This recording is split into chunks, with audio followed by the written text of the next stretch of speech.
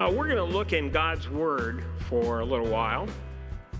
And we're in John's first letter back there toward the end of the New Testament. And John has been dealing with teachers that are beginning to come into the church and teach that which is not true. Now, you have to remember that the church is just in its formative stage. There's no Bible college. There's no books on theology. They're just learning what they have been taught, some of them directly from the apostles who follow Jesus.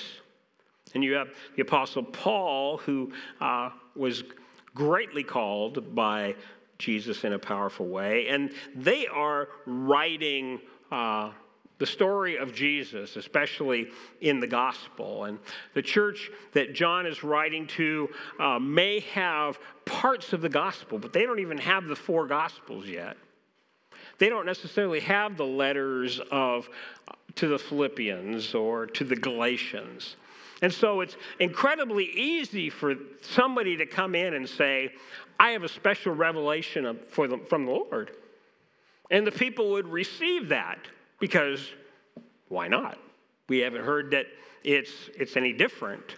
And so John is writing this letter to say, be very, very, very careful. If a person comes to you and deviates from the truth that you have heard, don't listen to them. In fact, in chapter 4 of 1 John, where we are today, John calls the church to test the prophets. He calls them false prophets that are coming. Now, tests are important things. And if you've gone to school, you've taken tests. Way back in 1956, for some of you, that was before the earth's crust hardened, and it was way back when. It was the year after I was born. They put together the President's Council on Physical Fitness. It was founded then, and it was promoting good physical health among children. And President Kennedy changed it a little bit in 1963 to include all people. And then in 1965, President Johnson established, in 1966, President Johnson established an award, a patch. And so I don't know if it was true in this neck of the woods, but this was very true for us in California, that every year in the public schools, you had to go through the President's Council on Physical Fitness, and they tested you. And if you met certain earmarks, you got a patch. You put it on your gym clothes, wore it proudly. Here's some of the things that you were tested upon. And this is back when I was about 11 when this was taking place. Back when I was, it's kind of like now, a little bit rounder than I am tall. So the 50-yard dash. Remember the 50-yard dash? Couldn't do 100, but we can do 50. The 600-yard run. That was kind of like maybe a lap, I think. Maybe it was, I'm not sure how it was. Then there was the standing broad jump. You had to stand here and see how far you could jump. And then there were little sextus here, but for the boys, there were pull-ups. And for the girls, there was the flexed arm hang. So you didn't have to pull yourself all the way up. You could just kind of hang there. I'll be honest with you, there were a lot more girls doing pull-ups than I could do the flexed arm hang. So that probably has changed. Then you had sit-ups and a shuttle run and a sit and reach type of thing for your mobility. And then for some, there was the softball throw. You had to be able to throw that thing so far. It's kind of painful for me to say so, but I never passed the test. I have no patch. I didn't meet the mark that you were supposed to meet. In fact, there were probably more people absent from elementary school on that day than any other day of the year. Never passed the test. As followers of Jesus, there are tests that are put in front of us, things to test our right belief. We use that word orthodoxy that we talked about at the beginning of this series. The question for us today is, would we pass that test of orthodoxy? And John brings up just one area, and it's a test that's given to the false prophets that are coming, but it's also a test that the people in the church needed to be able to understand and to voice. And that is the test of who Jesus is. In John chapter 4, 1 John chapter 4, let me read for you the first 6 verses. Beloved, do not believe every spirit, and those are the spirits that are coming in the voice of these false prophets, but test the spirits to see whether they are from God. For many false prophets have gone out into the world. By this you know the Spirit of God. Every spirit that confesses that Jesus Christ has come in the flesh is from God. And every spirit that does not confess Jesus is not from God. This is the spirit of the Antichrist, which you heard was coming and now is already in the world. Little children, you are from God and have overcome them. For he who is in you is greater than he who is in the world. They are from the world, therefore they speak from the world, and the world listens to them. We are from God, and whoever knows God listens to us, and whoever is not from God does not listen to us. By this we know the spirit of truth and the spirit of error. So John is telling the church here there are false prophets that are coming. And they are going to be proclaiming to you all sorts of things. What you should wear and what you should eat or not eat. And even probably worst of all, claiming that Jesus really didn't come. He really didn't come in the flesh. He was just a spirit. Or in some circles, they would say that the Spirit of God came upon Jesus at his baptism and left him in the garden. It wasn't the Spirit of God. It wasn't God who died on the cross for our sins, but just a simple man, a human like us. And so John says to this church, he says, you need to test for the truth. Now, it would be easy for us to look at this and say, well, that was then, this is now. But I have met and read people who claim to be followers of Jesus, but are not true to the Scriptures. They say things that just don't hold up if you've read this book at all.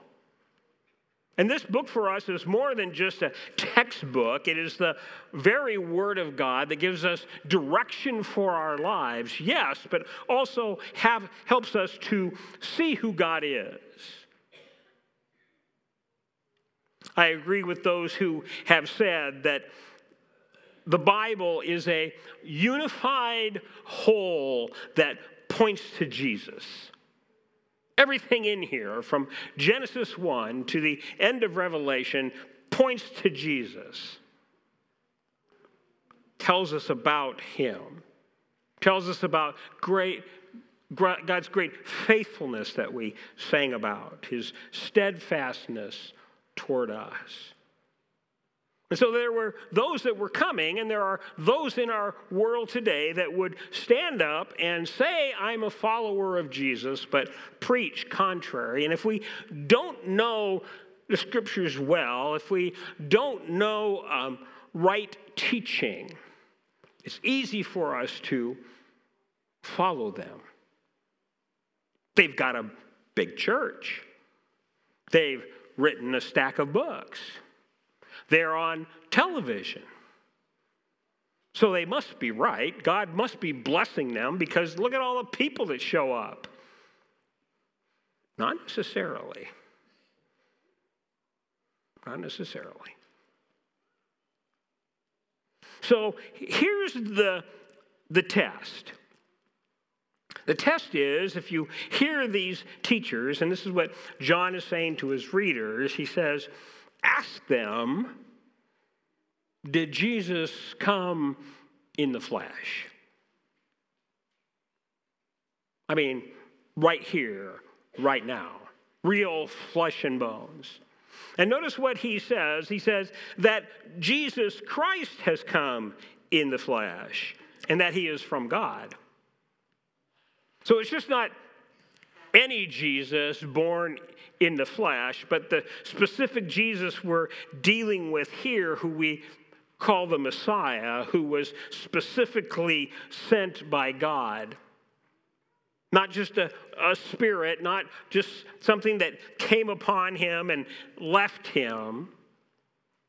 Not something that he was just filled up with like a vessel. But he was fully God and fully man. And if you want to understand how Jesus could be fully God and fully man, you need to talk to Wes, and he will explain it to you. Now, the reality is nobody really can explain that. There's a song that we have sung, Manhood, and anyway, I forgot it. But it talks about manhood and deity. Oh, what a mystery. Manhood and deity. The one who is God. And we can't really understand it, but one of the tests for us is do you believe that Jesus Christ, the Son of God, was in this world in body, in flesh? And those who were teaching the falsehood that John is referring to didn't believe that. And John says to his readers, if they don't confess that Jesus Christ has come in the flesh, don't believe another word from them. They have failed the test. The late Bible theologian John Stott on this passage wrote, by this acknowledgement that Jesus Christ has come in the flesh, by this acknowledgement is meant not merely a recognition of his identity, but a profession of faith in him openly and boldly as the incarnate Lord. It wasn't like, oh yeah, I read that and yeah, it could be true. But you are making a declaration of who Jesus is, that he is not just like any other person. So, if we're going to proclaim and align ourselves with the gospel teaching, the teaching that Jesus showed in his life and that the apostles proclaimed, we need to further understand the truth about the incarnation. You see, the incarnation of Jesus, when spirit and flesh came, when God came down to earth and Jesus and Mary, was touched by the Holy Spirit, and this child was formed in her. As the angel said, he will be completely holy. He will be like no other. But he will be born into this world just like We were all born into this world. The incarnation, though, is where eternity and time intersect, where the Creator mingles with the creature. They are conjoined. He is fully God and fully man. This one we worship, this one who died on the cross for us and who we trust. And the Bible gives us some proofs to Christ's humanity.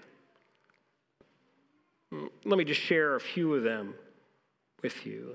In Luke chapter 1 and 2, Luke describes the announcement of his conception, about his birth and infancy and childhood, that Jesus was born into the world in that stable. He looks at his infancy and he says, he was really there. He was really human. He cried real tears like a little baby. He had to be fed. The Gospel of John, the one who is writing this letter, says that Jesus experienced weariness, experienced hunger. When he was in the desert and the wilderness for 40 days, it says that he spent time there and he fasted. And at the end of that passage in John, he says, and he was hungry. Ever fasted 40 days? I fast like half a day and I am hungry. There was a time a number of years ago that I felt led of the Lord to fast for an extended period of time, and made my wife very fearful because she said, when you don't eat, you get really ugly. And I didn't. I think that was the work of the Lord. But Jesus experienced weariness and hunger. In John chapter 11, he experienced human emotions, emotions like we do. When his friend Lazarus died, Jesus wept with mourners, with his sisters. Jesus experienced real human emotions. And if we look at Jesus in the garden, he experiences not just human emotion, but in that deep, deep sorrow. The scriptures make it clear that he just didn't fall to the ground, but the force of those words are that he continued to fall to the ground. He was so sorrowful, he could not even stand up. He was broken. He cried out to his Father, who he had been with from eternity. Father, if there's another way, let's figure it out. But he had deep sorrow over his own death. Like us as humans, we have friends, and he had friends gathered around him. He had those 12 apostles that followed him. He kind of had that inner circle of Peter, James, and John that he did special things with. There was Mary and Martha and Lazarus. He had friends, just like you and I have friends. He needed friends.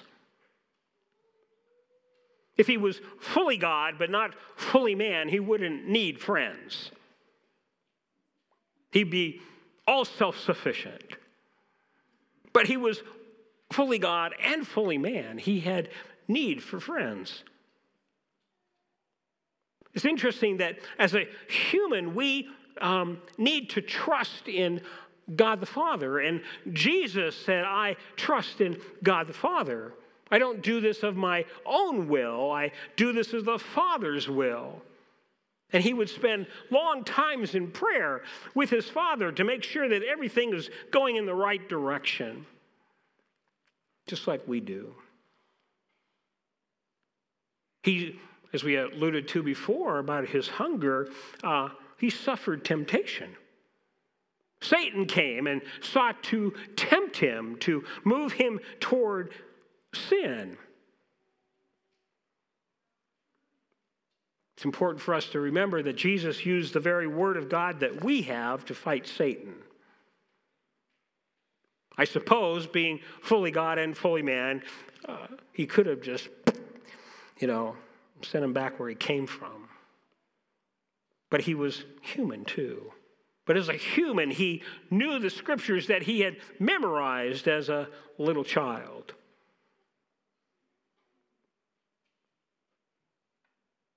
I wonder if you ever, like when they were quoting the Old Testament in the synagogue, and Jesus goes, I wrote that. But, I just think about those things from certain times. He was murdered. He really died. He was dead. They thrust the spear in his side. He was buried because he was dead, really buried. Stone rolled over the doorway of the tomb. But the good news is that we come to in John chapters 20 and 21 is that Jesus rose from the dead, and the scriptures make it clear he rose physically from the dead. Jesus tells his father, tells Mary, don't hang on me. I'm the real thing. He says to Thomas, put your hand in my side. Look at my hands. Here, touch this. I am not a ghost. Though he is a little different at that point because he kept showing up. Just popped into the room. But he was buried and he rose physically. His body was gone and people saw him for 40 days. Lots of people. He ate with them, walked with them, talked with them. He was real flesh and blood, even in his resurrected body. And the scriptures tell us, the writer of Hebrews tells us that because Jesus suffered all of these things, he knows how to relate to us.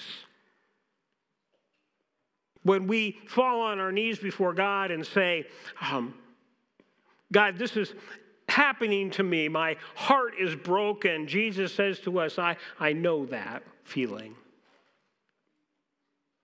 We fall on our knees before God and say, I hurt, physically hurt today. Jesus says to us, I know that feeling. We cry out to God and say, I am lonely. Jesus can say, I understand loneliness. We can cry out to God and say, God, I am a sinner. And Jesus says, never been there, which is good news. Because of being perfect, man without sin, he became the perfect sacrifice on the cross for us. The one who was fully man and fully God died on the cross for us, and he bore upon himself the sins of the world, your sin, my sin. He was the perfect, unblemished Lamb of God who takes away the sin of the world. Jesus really came in flesh and blood. He really is the Son of God. He is one with God and yet has that complete humanity. He was incarnate. He spirit and flesh, one, indivisible. You couldn't cut him and say, well, there's a spirit part over here, here's a flesh part over here. It was all commingled. I don't understand it. It's way beyond my pay grade to understand that. But I hold to it to be true. Why? Because God's men wrote that it's true. And we believe that this scripture is God-breathed. It is the Word of God for us. It moves in our lives and teaches us truth. And John gets to the end here and he says, by all of this, when you test them and find out where they are, do they pass the test or fail? We will know the spirit of truth and the spirit of error. John referring to in verse 6, he says we, he is, I really believe he's referring to him and the other apostles, those who had seen Jesus. That's what he says back in chapter 1. The letter starts that way. And he says, we are from God. Whoever listens to us, that is, holds the truth of the Scriptures.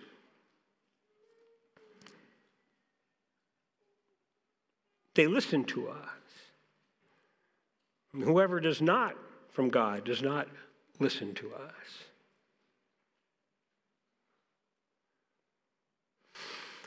As we move into Thanksgiving this Thursday,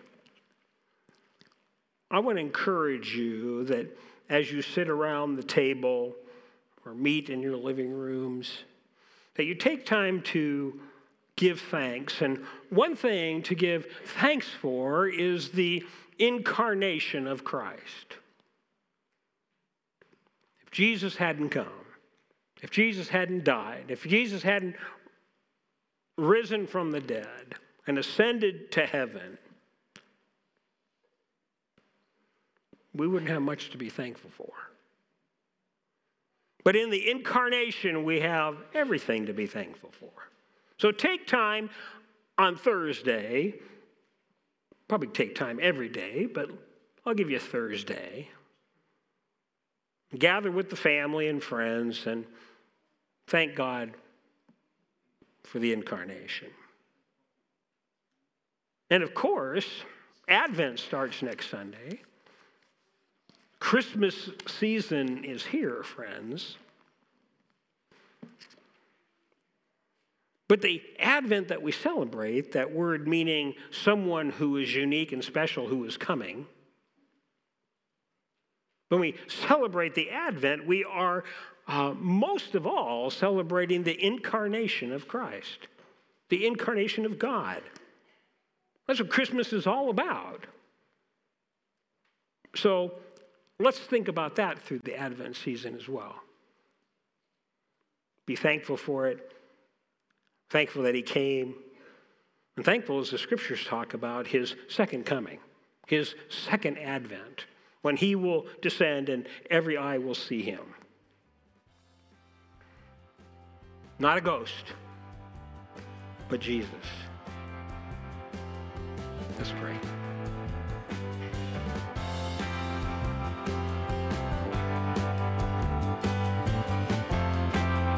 We hope you've enjoyed today's message. If you would like to know more about Bethesda Church, you can check us out on the web by going to our website, which is BethesdaMB.org.